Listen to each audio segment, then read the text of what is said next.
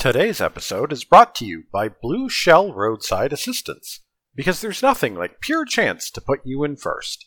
Especially when the odds are stacked against you and it's a one-on-one race, so every item is basically a blue shell, except for that stupid one that turns everything into mines. Anyway, it's not Mario Kart, it's 1997's Mega Man Battle and Chase, on today's episode of What Am I Podcasting For?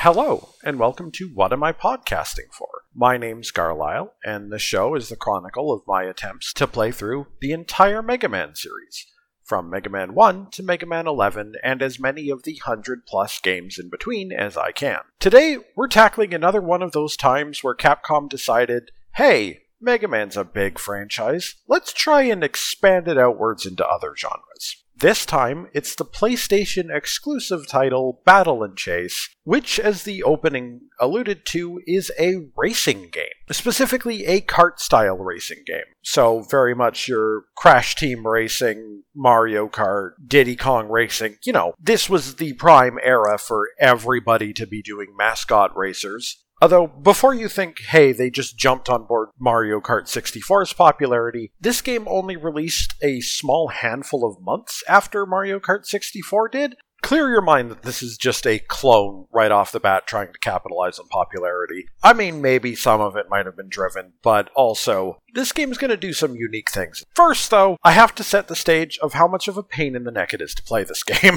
Much like the arcade games, this game had limited releases that are not necessarily easily accessible. This game originally released in Japan, then released in Europe, and then never released in North America until the Mega Man X collections in the early 2000s, where it was an unlockable bonus game if you completed Mega Man X1, X2, and X3 on that version of the game. Now, every version of this game is actually a little bit different from each other. The European release is officially translated, but it only runs at 50 frames per second, because that has long been an issue in this era with European releases, is that they just run slower by design. And I didn't want to deal with that. So I tried playing the North American release on the X collection. Unfortunately, right now I don't have a functioning TV, so I had to do it through emulation. And after going through all the work of unlocking it, it turns out running an emulator for a PlayStation on an emulator for a PlayStation 2 in order to play this game,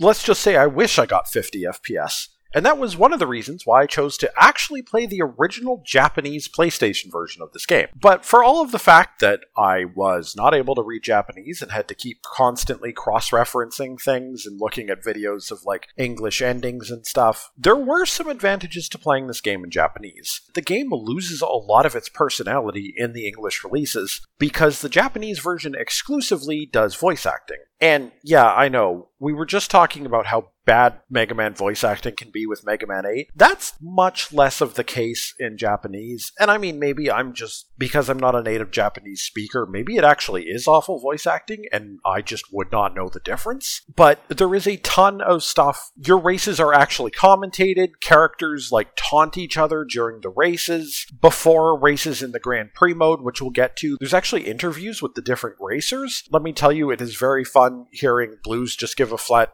no comment. In straight up English, by the way. He's not even speaking Japanese. That wasn't me translating anything. This is literally what he says. There is none of that in the English releases of Battle and Chase.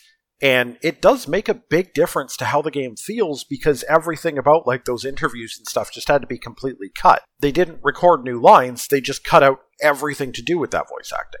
But different game versions aside, let's dig into what this game actually is. I've said straight up, it is a racing game. You have 10 characters initially to choose from. You have a time trial mode where you play a single track, a versus mode where you play against a computer or another player opponent, and you have a Grand Prix mode, which functions as sort of a story mode with extra functions that we'll get into in a minute. Once you are actually out racing on the tracks, it's fairly standard of what you expect of a kart racer. You have accelerate, you have brake, you're going to drive 5 laps on every course in this game, and a lap usually takes somewhere in the range of 25 to 40 seconds. So most races in this game are within like 2 to 4 minutes. As you drive around the course, you'll have to deal with different terrain hazards, different course shapes, yada yada. This is a game where the course is like hard-walled at the sides. Even if you go airborne, you will never accidentally like jump out of the course. There are invisible walls everywhere.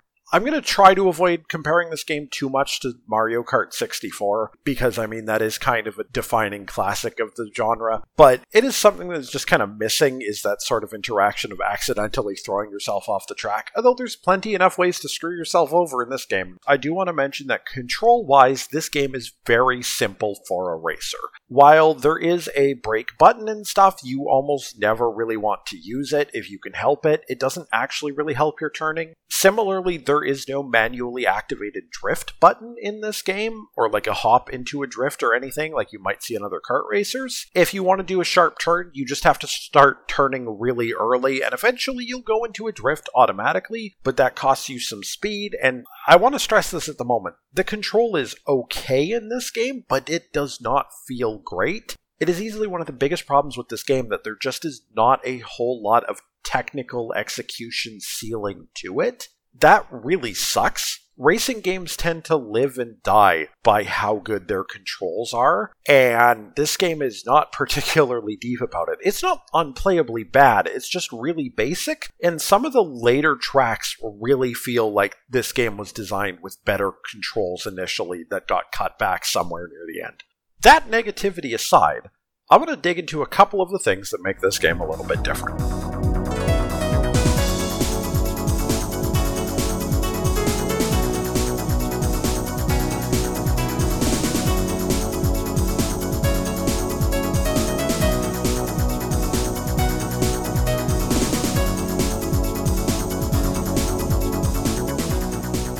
The first is the way that this is essentially, in many ways, a 1 versus 1 racing game. Yes, there may be minor robots on the track adding additional slots and occasionally getting in your way and stuff from time to time, based on like Sniper Joe or even Yellow Devil models as cards. They don't matter.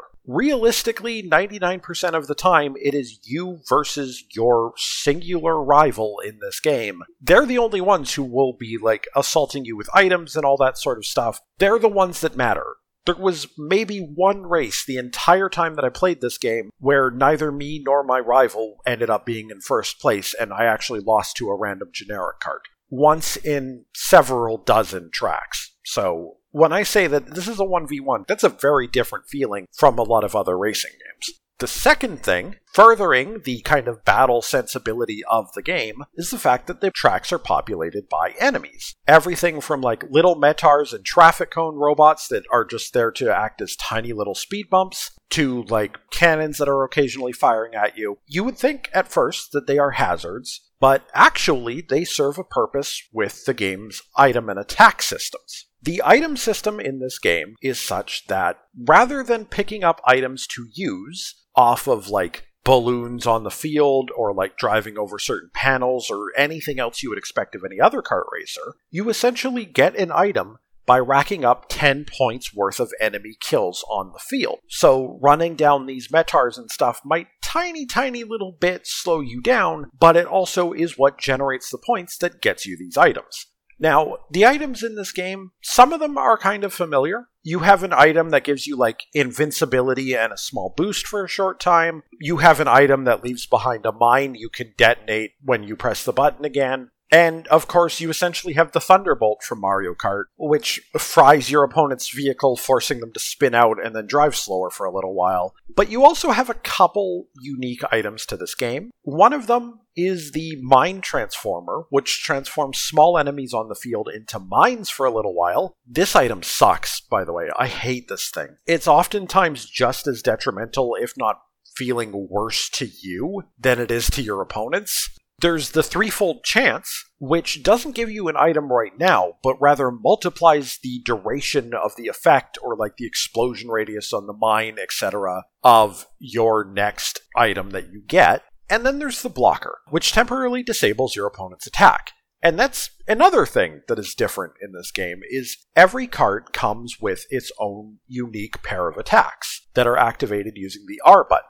There is a gauge that's constantly filling up for each character. Whenever you press the R button, they will do an attack and then empty out the gauge. If the gauge wasn't full, they will perform a basic attack, which is usually weaker. When the gauge is full, they will perform a charged attack. Calling them attacks may not even necessarily be accurate. Sometimes these are like weaker and stronger versions of a thing, but sometimes they're completely different functions. Sometimes they're not attacks at all. This is another thing that makes Battle and Chase really distinctive, actually, is usually when you're in a kart racer, characters are defined by the differentiation in like, oh, this character's got a little bit more acceleration. Oh, this one's heavier and has a higher top speed. No, throw that out the window in this game. Battle and Chase has probably the most significant differences between characters I have ever seen in a kart racer. Admittedly, kart racing is not my go-to genre. I'm not super experienced with it, but in a little bit here, I'll start covering the different characters, and like there is things to talk about for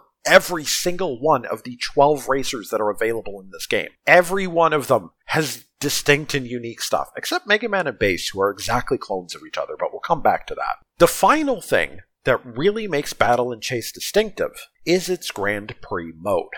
Usually when you hear Grand Prix mode, you would think of, okay, let's just race these tracks back to back, and my total score based on my placements is going to determine whether I win the Grand Prix. No. Grand Prix mode, you can pick any of the 10 basic characters to play as. You will then face off against 8 of the other characters in whatever order you wish on their home tracks, just like it was a Mega Man game. Then you will have 2 final stages against Bass, or Mega Man if you were playing as Bass, and a final stage against Dr. Wily. However, what separates Grand Prix mode from all the other modes is a really unique function to Battle and Chase, which is that when you defeat an opponent, you are able to steal a piece of their machine. And then you can build your machine for future races out of the bits and pieces that you have acquired from the different machines. And with what I said earlier, the vehicles in this game are exceptionally distinct from one another.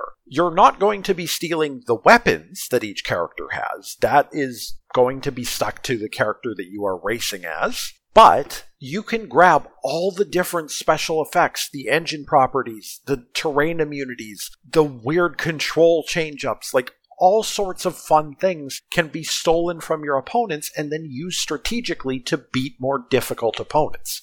Plus, you can use that constructed vehicle in the time trial and versus modes afterwards. This customization, it's not the only kart game that is out there with customization. But again, I really want to stress this. The karts in this game are crazy in how different they are.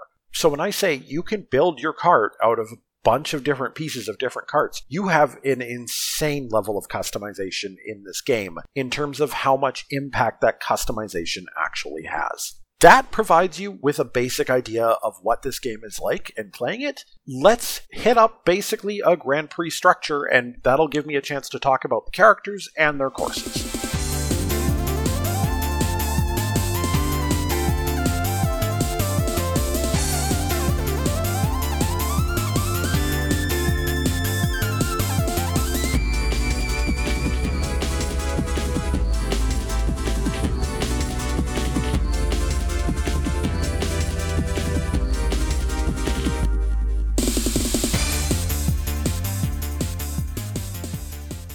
First off, I'll talk about Mega Man and also Bass. Even though you'll be facing one of them, like you're wind up right before Dr. Wily, they are fairly simple characters and they provide us a decent baseline. Mega Man and Bass don't really have gimmicks in this game. They are well-rounded machines that focus on acceleration. That just makes them easy to use because they can recover well from mistakes, and boy howdy is there a lot of things trying to cause mistakes. What does make Mega Man and Bass distinct, not from each other, but from the rest of the cast, is that their basic attack is a forward shot that can be used to eliminate enemies and obstacles, and their charge shot is a well-charged shot that helps deal with larger enemies very quickly and can also spin out other racers if you hit them with it. The spammability of their basic shot is actually a big advantage to them in terms of being able to rack up points in order to use items frequently. For the most part, they just serve as a really solid baseline you can depend on. If you have to face Mega Man, his track is fairly simple. Bases is kind of a harder version of the track, but you will find like a little bit of dirt on each track, which slows down most machines. Keyword most. These tracks also have walls that will respawn on each lap that either you need to drive around them or you need to destroy them with various characters' weapons. Next up, we'll talk about Roll. I'll cover Roll's track first because it is the simplest track in the game. It is a very straightforward loop with like a little bit of dirt and a little bit of mines and nothing too special. It gives you a very easy access into the game. Roll herself is also intended for beginners, but she's a little bit different. She has good control, she has decent acceleration, and she has actually one of the better top speeds in the game while she is not in first. The moment that Roll is in first, her top speed actually drops to be one of the most mediocre in the game. She is great at catching up to take first. She doesn't drift slide when she turns for a while, which is both an advantage and a disadvantage. And rather than attacks, her R button abilities allow her to jump. Either a short hop for just constantly spammable, or like a big spinning jump that does actually deal damage on contact for her charged version. Her lack of projectiles can be a problem in certain courses. It can make it much more difficult to deal with enemies in specific places sometimes. On the flip side, it can let you jump over pits in the couple courses that have them. Repeatedly hopping through terrain that would otherwise slow you down, Roll can just ignore it, or at least be minimally affected by it. Even for a character that is kind of designed for beginners, Roll comes with her own unique set of advantages that's actually really neat. Proto Man's track is slightly more complicated than the previous characters' tracks. The main pain in the neck part of Proto Man's stage is just these rising pillars that you can see the spots where they will pop out of the ground, but whether they will or not is completely at random, and sometimes they literally pop out right in front of you and just bring you to a sudden stop. It's kind of irritating. As for Proto Man himself, he is a top speed and control focused vehicle with poor acceleration. However, his vehicle always has a shield out at all times, and with his basic attack function, you can swap whether that shield is in front of you or behind you. While it's in front of you, you can drive through a couple things that otherwise would bring you to a stop. While it's behind you, you don't have to worry about your rival shooting you down with ranged projectiles. Charged up, he does get a buster shot like Mega Man and Base. There's nothing too special about it. He trades the ability to spam kill enemies for more protection against his enemies. He's got some interesting stuff going on too. Then we get to Gutsman, and we start getting really crazy. Gutsman's home track is a mountainous track that is covered in dirt just about everywhere, and it is also the perfect track for Gutsman because he is startlingly good. His natural top speed is the worst in the game.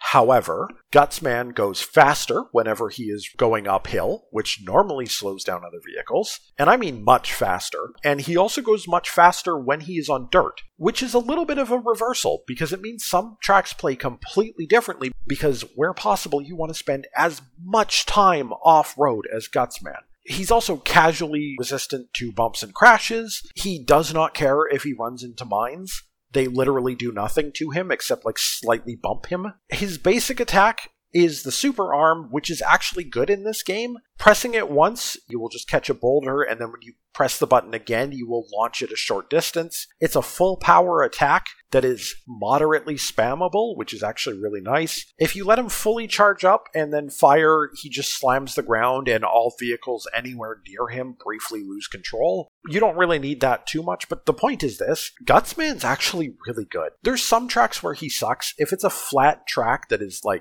almost entirely just road, he's really not that good. But on a lot of the wilder tracks, Gutsman does great. And if you're playing the Grand Prix and you have the opportunity, you should absolutely steal his tires. Being able to go faster on dirt is a huge advantage in a lot of races.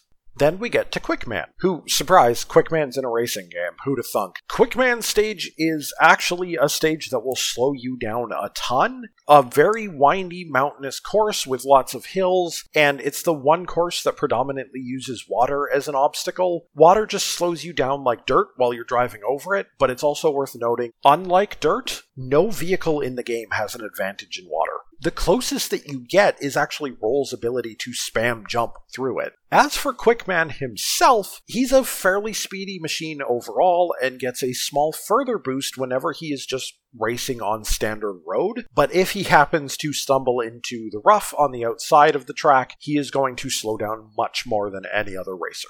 Also, Quickman starts every race off in a sprint. For the first 50 seconds of the race, he has some of the best speed and acceleration in the game. After that 50 seconds, it drops off, but if that gets you a significant lead, that can be plenty by itself. However, one of the most unique things about Quickman is the fact that he trades away the ability to attack enemies. Quickman's default action, when he's not charged, is actually a small push sideways that you can use to influence your turns and, adjust your angle a little bit easier and just get a finer degree of control than any other racer. His charged action is a small, and I mean not even a second long turbo boost that does accelerate him, but if you accidentally fire it and then run into something during that short period, he will spin out. This gives him a lot of potential to outrace his opponents, but you do have to deal with the fact that you need to run down small enemies in order to generate items. He does not have an attack. That also means that certain large targets are just out of the question for Quickman to defeat. He has to avoid them. Ooh, still with me? Okay, next up, Iceman.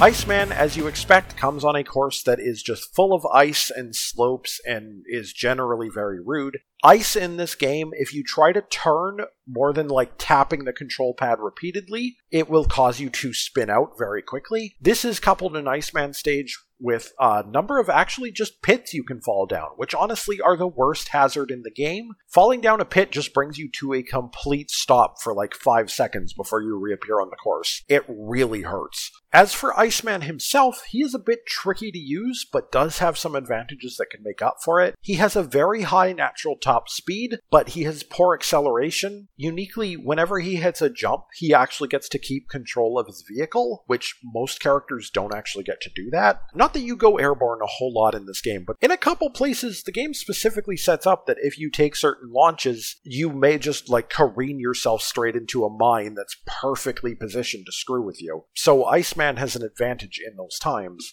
Also, as you might expect, he is immune to the effects of ice, naturally, and he is less affected than others by dirt. His more spammable, quote-unquote, action leaves behind ice crystals on the field, up to 3 at a time. These allow you to harass racers that you've gotten ahead of, whereas if you're behind, you can charge up his ice shot, which, if it hits an enemy, they will be completely unable to steer until they hit a wall or an enemy or something. They will just be, going straight forward for a while. Next up is one of the most frustrating racers to race against, Shadowman. His track is an underground crystal mine that has a whole lot of sharp turns to it and is actually really difficult to avoid hitting walls in. There's also some pillars that extend in and out of the walls that are really just a pain in the neck. Shadowman himself overall has some of the poorest performance in the game in terms of speed and acceleration, though he is more resistant to things that would normally cause him to spin out. The thing that defines Shadowman is the fact that his default attack is actually insanely good. Now, his charged attack, which charges up very quickly, is just a smoke screen that doesn't really do much. It doesn't appear to affect computers at all. But the default attack Shadowman has is throwing out his shuriken. He's limited in rate by the fact that he has to wait for his current one to disappear before he can throw another, but it's a full-strength projectile that will pass through multiple enemies if need be, destroys every enemy in one hit, and if it happens to hit your opponent's vehicle, is effectively like hitting them with the Thunderbolt. They won't spin out, but for 10 seconds, they're going to lose about a third of their top speed. That's absurd. Shadowman is one of the most frustrating opponents to deal with in the game, because even if he's not necessarily that fast, unless you manage to get a lead on him and it's a significant lead enough to get away from his firing range, you are going to get hit with those stupid shurikens and you are going to be constantly forced into trading back and forth. There is no clean victory against Shadowman. Next up, we head to Napalm Man stage, which is like an arms factory type area. You get boost pads, you get conveyor belts going on, you get deceleration zones, which are basically like a different form of rough. As for Napalm Man himself, he's kind of like Gutsman in that he has a mediocre overall performance. However, he can pick up a speed boost on the dirt like Gutsman. He ignores the painful slowdown from deceleration zones. If he hits boost panels, they last much longer for Napalm Man than other characters, so he can actually get some decent speed. His basic weapon leaves a small mine behind him, and his forward attack is a launched bomb that has quite an explosion radius. But the real power behind Napalm Man is in the fact that he gets bonus points towards item generation whenever he defeats an enemy. He can generate like twice the number of items that any other character can. So if you like spinning the roulette and just spamming attacks on your opponent, Napalm Man is really, really good at that. Again, with the ability to steal parts from other racers, Napalm Man's wing parts enables you to get that item boost. I really recommend it. The last of the 10 basic characters is Springman. He is one of the most unique racers in the game and has one of the most unique tracks. His track is covered in a hazard. And I just say a hazard because there are buttons throughout the track that, when pressed, rotate what hazard is active. It can be dirt, it can be ice, it can be deceleration zones, or it can just cover the track in boost pads everywhere. And whether you want to go into those hazards or avoid them is going to depend on like what vehicle and parts you are using and like what your general plan of attack is, and sometimes it'll change when you're not the one changing it. You just have to be ready to adapt. It's a really, really interesting course. As for Springman himself, overall, great overall engine and speed. In fact, probably one of the better ones in the game, though he loses more than other characters if he has to go uphill. He gets quote-unquote luckier items. I don't necessarily know how that affects the actual item rates, but that's what the game says. And also, if he would run over a mine, he just automatically jumps into the air instead, which is kind of a cool thing. But the real thing that drives Springman to be something completely different is the way his basic weapon works, because it's on at all times. Springman has a pair of bumpers on his car, which by default are on the left and right. With a regular action that's uncharged, you can swap them to the front and back or vice versa. These are literally bumpers. If you would be turning and you hit a wall on the side and you have the bumpers there, you will just boing off the wall. Plus, if you use the charged attack, this launches the bumpers outwards, which you can use to attack enemies, but you can also use it to kick off of the walls as you're doing turns to make tighter turns, or to keep yourself out of like hazards that are against a wall. He does just interact with the races in a fundamentally different way. Yes, as you might imagine of having two springs on your vehicle, sometimes you can end up a bit of a pinball, but also if you master it, you can really benefit from it. But it's not like he's the best machine in the game or anything. After taking out your 9 rivals, you will face Dr. Wily. There's no polite way to say this. F*** this race. First off, the course itself. Dr. Wily's course has a ton of sharp turns, a ton of like hairpin and S-weaves and stuff like that. It is also covered in like every type of obstacle in the game. There are pits, deceleration zones, ice, dirt. There are cannon enemies firing at you. There's mines, like everything is here to screw you over. And that alone would make this course really difficult. Like, I need to specify, this is a course that is designed almost expecting an F-Zero level of technical control over your vehicle, and this game has nowhere close to F-Zero level technical control. I would love to do this course as like a mod to F-Zero or something. It could feel amazing in other racing games, but boy is it tough in this one. But half the reason it is so brutal is that Dr. Wily is a cheating cheater.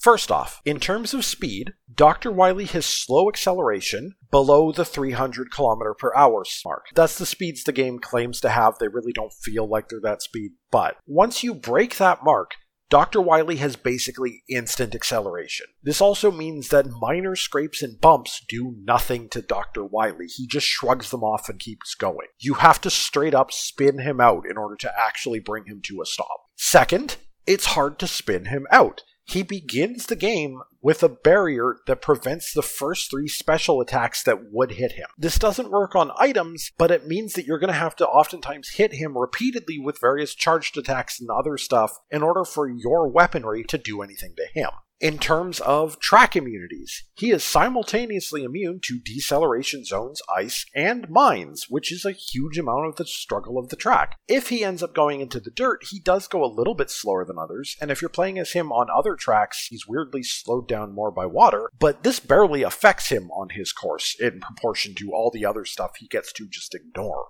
But it's the basic attacks that really kill it. If you happen to get in front of Dr. Wily, his basic attack is just a shotgun of pellets that doesn't spin you out, but will knock you around like crazy and make it super hard to actually drive in a straight line. And if you are away from Dr. Wily, his charged attack causes explosions to just happen around you. And while again, these don't spin you out, all of a sudden there will be an explosion in front of you and you will bump off it and be turned 20 degrees sideways. And you are dealing with this on the toughest course in the game. Dr. Wily is an actively cheating jerk in this game, and listen, when I beat Dr. Wily beyond the first time, we'll come back to that statement. When I beat Dr. Wily beyond the first time, I didn't feel like I necessarily outplayed him. I just felt like I got really lucky using the napalm wing to generate a ton of items and just managing to keep him down through constant lightning strikes and stuff. He is absolutely a tough final boss. I feel like beating him is more up to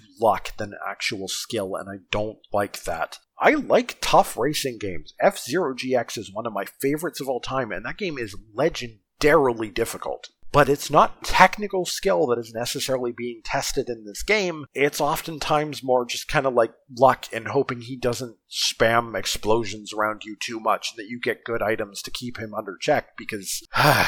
But that's it.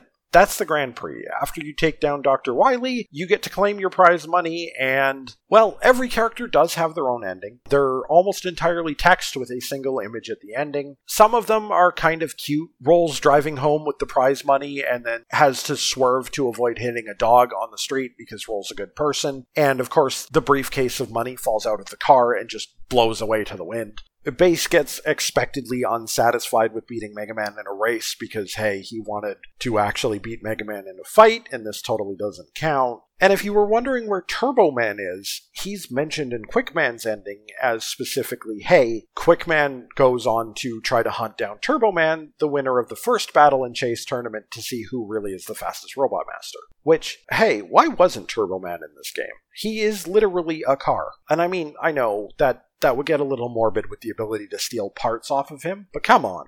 Now, at this point, I was going to play for you the piano credits track to this game, which is a gorgeous rendition of the main theme. But then I learned something interesting. It turns out there's actually 2 secret endings to this game. To get one of them, you need to finish the game with Roll without ever losing a race. And then Roll will actually perform a song during the ending, and that song is Kaze Yoshitaete, which is the song we'll come back to and listen to in a future episode, I'm sure. It's kind of Roll's theme song. It becomes a track that keeps coming back for future appearances of her in different games. But also, she's not the only one this happens to. The other character who gets a performance ending is Gutsman. Turns out Gutsman has some soul.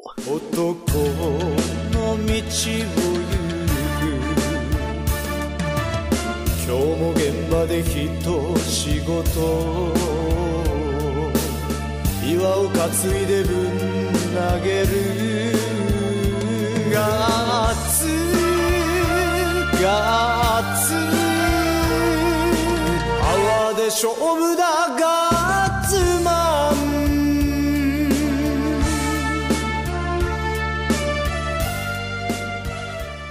Finishing the Grand Prix is not necessarily the end of the game.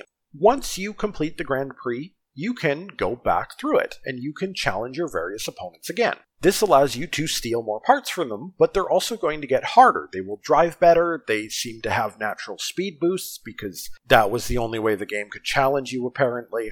The tracks also have subtly different placements of enemies, and more enemies will be replaced by mines and stuff on each loop. And of course, Dr. Wily will get harder and harder, but as you collect more and more parts, you can use them. And yes, you can loot the parts off of Dr. Wily's vehicle. This can be done up to 4 times. On the 4th loop, you can finally steal the main body of each vehicle, which allows you to change out the attacks of your vehicle. meaning that now, once you've completed the game 4 times, you can build a vehicle for time trial and versus mode out of any combination of parts that you want. There's also hidden parts in this game. In order to get them, on the second loop onwards, there is a chance when starting a race that you will be challenged by the Black Racers, which are a group of recolored generic racer enemies that are supercharged for speed. Fortunately, they're not actual opponents, so they don't spam items at you, but you are going to have to put together a very fast vehicle and drive pretty well in order to outspeed them.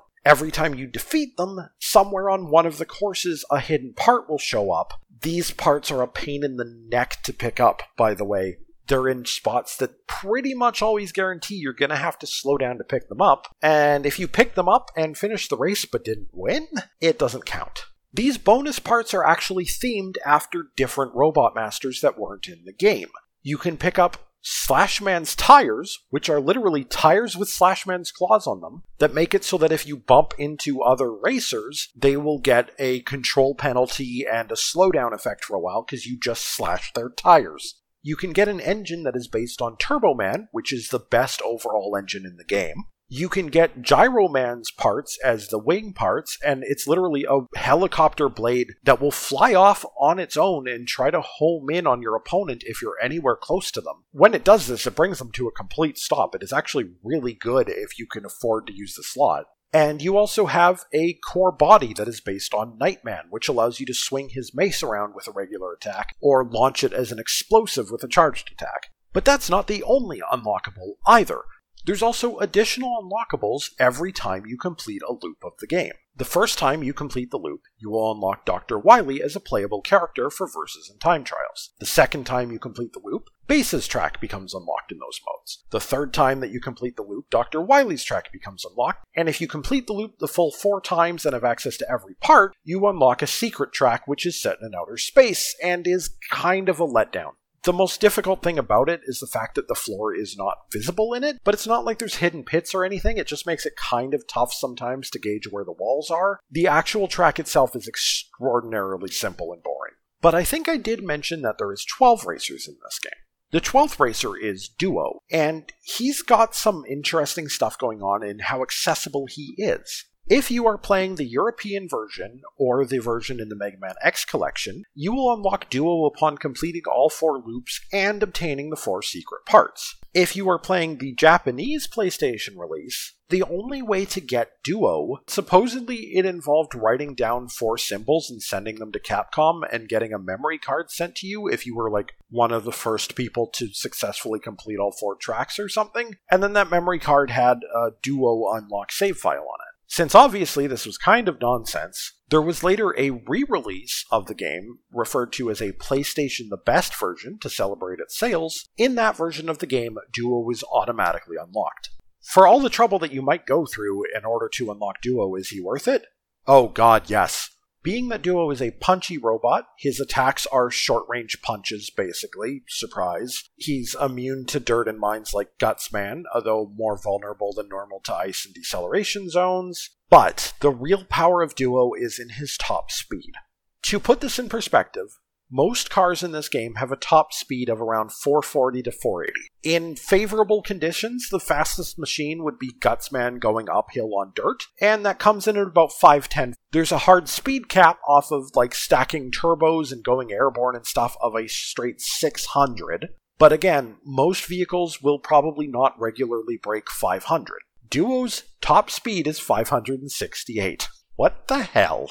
But that's it. That covers basically Battle and Chase. My overall thoughts on this game are that at its core, the actual racing in this game is unfortunately subpar, and that is, I think, the biggest thing holding this game back. I really, really want just some technical thing that I can learn and master in this game to get better control on the tracks and like more interaction. As far as I could tell, watching speed runs and other people play and looking up information, there just is not that technical degree of mastery. Also, I really hate the stupid item that turns enemies into mines and is effectively just a waste of a slot. But that's really the thing holding this game back. It is a different kart racer. This is not like a 4-player split screen. You literally can't play with more than 2 people. And it is designed as effectively a one-on-one racing experience, which is very, very different. but it's also the fact that it is very different that makes it very distinctive. The wild differences between characters would not work in like a hyper-competitive racing game. Being able to like steal Iceman's immunity to ice and then use it against him the next time you race him. Stealing Napalm Man's property where he gets more items so that you can use more items against Dr. Wily.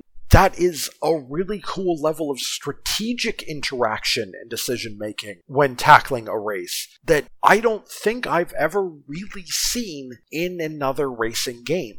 This game is willing to be a little bit crazy, and it makes a name for itself because of it. It's just really held back by the fact that, the control just isn't that great. Also, you have to choose between having the full experience with all the character of the voice acting and the commentators and stuff, or playing in a language you can understand if you're not a Japanese speaker. That's unfortunate too. One way in which this game doesn't disappoint, though, is that the music in this game is overall actually pretty good. The soundtrack is a little bit on the short side in terms of total number of tracks. In general, any given music track actually covers about 2 different stages. I tried really hard not to compare this to Mario Kart 64. Mario Kart 64 had a unique track for every single course. But, on the flip side, these are actually some of the longest loop tracks we have had to date in a Mega Man game. Even the shortest track loops in this game, for when you're actually out on the course, is like a minute 30. There are games in this series that have not had a single track that has had a loop that long. And while these tracks are not like remixes of classic Mega Man themes or anything, they do a really good job overall of blending that Mega Man level of energy and drive with what fits for a racing game and just creates a pretty solid soundtrack. I quite enjoy it. So, as usual, 3 tracks I want to highlight. First, a goofier one, the track for the Toy Factory. This track has a really just fun and joyful energy to it that sometimes, rolls back and just lets you drive to it, but is working in unique instrument choices like marimbas to just give it this arcadey, playful feeling that really nails the unique, playful back and forth of the course mechanic of Springman's stage. So I really like this one.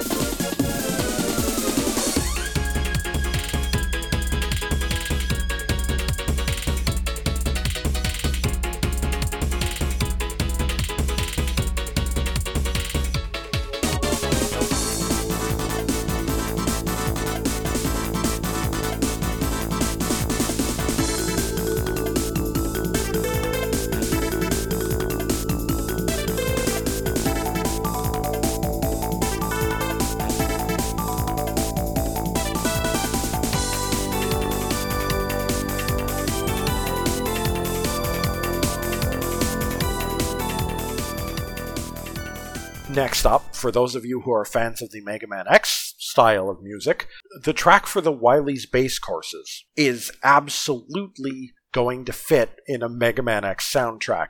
We are talking full-on guitar carry, pumping intro. It's really good that this track is so high energy and impactful and driving because you have to listen to this while facing Dr. Wily, and let me tell you, it took me over a dozen races on the last loop to beat him. You're going to be hearing this one a lot.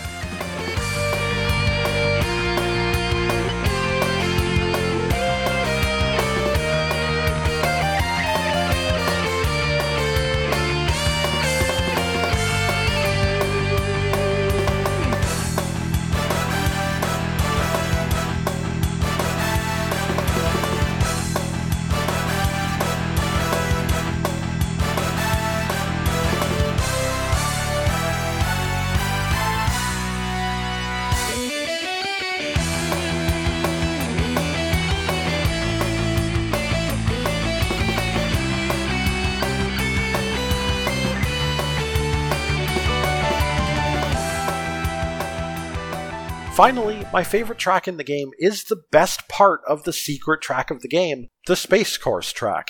Unlike the other tracks in this game, this one's actually really understated and focused on deeper notes and melodies and stuff, and almost has a serenity to it at times that then very, very slowly rolls between like different instrumentation segments, building back up to a climax that just drops off into that serenity again. Like, I really enjoy this one.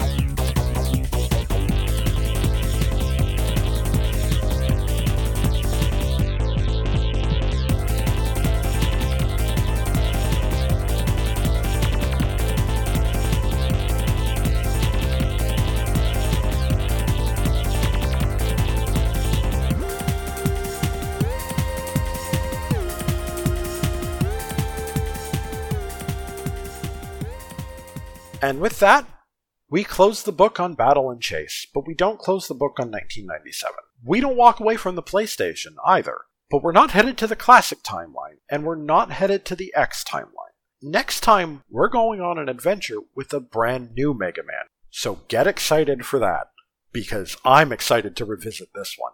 In the meantime, if you've liked the show, please feel free to drop me a line at whatamipodcasting4@gmail.com. Hit me up on Twitter for updates on the show at whatamipodcast4, as in the number 4. Stop by waipf.podbean.com if you want to get your hands on the latest episodes as soon as possible. Thanks for listening.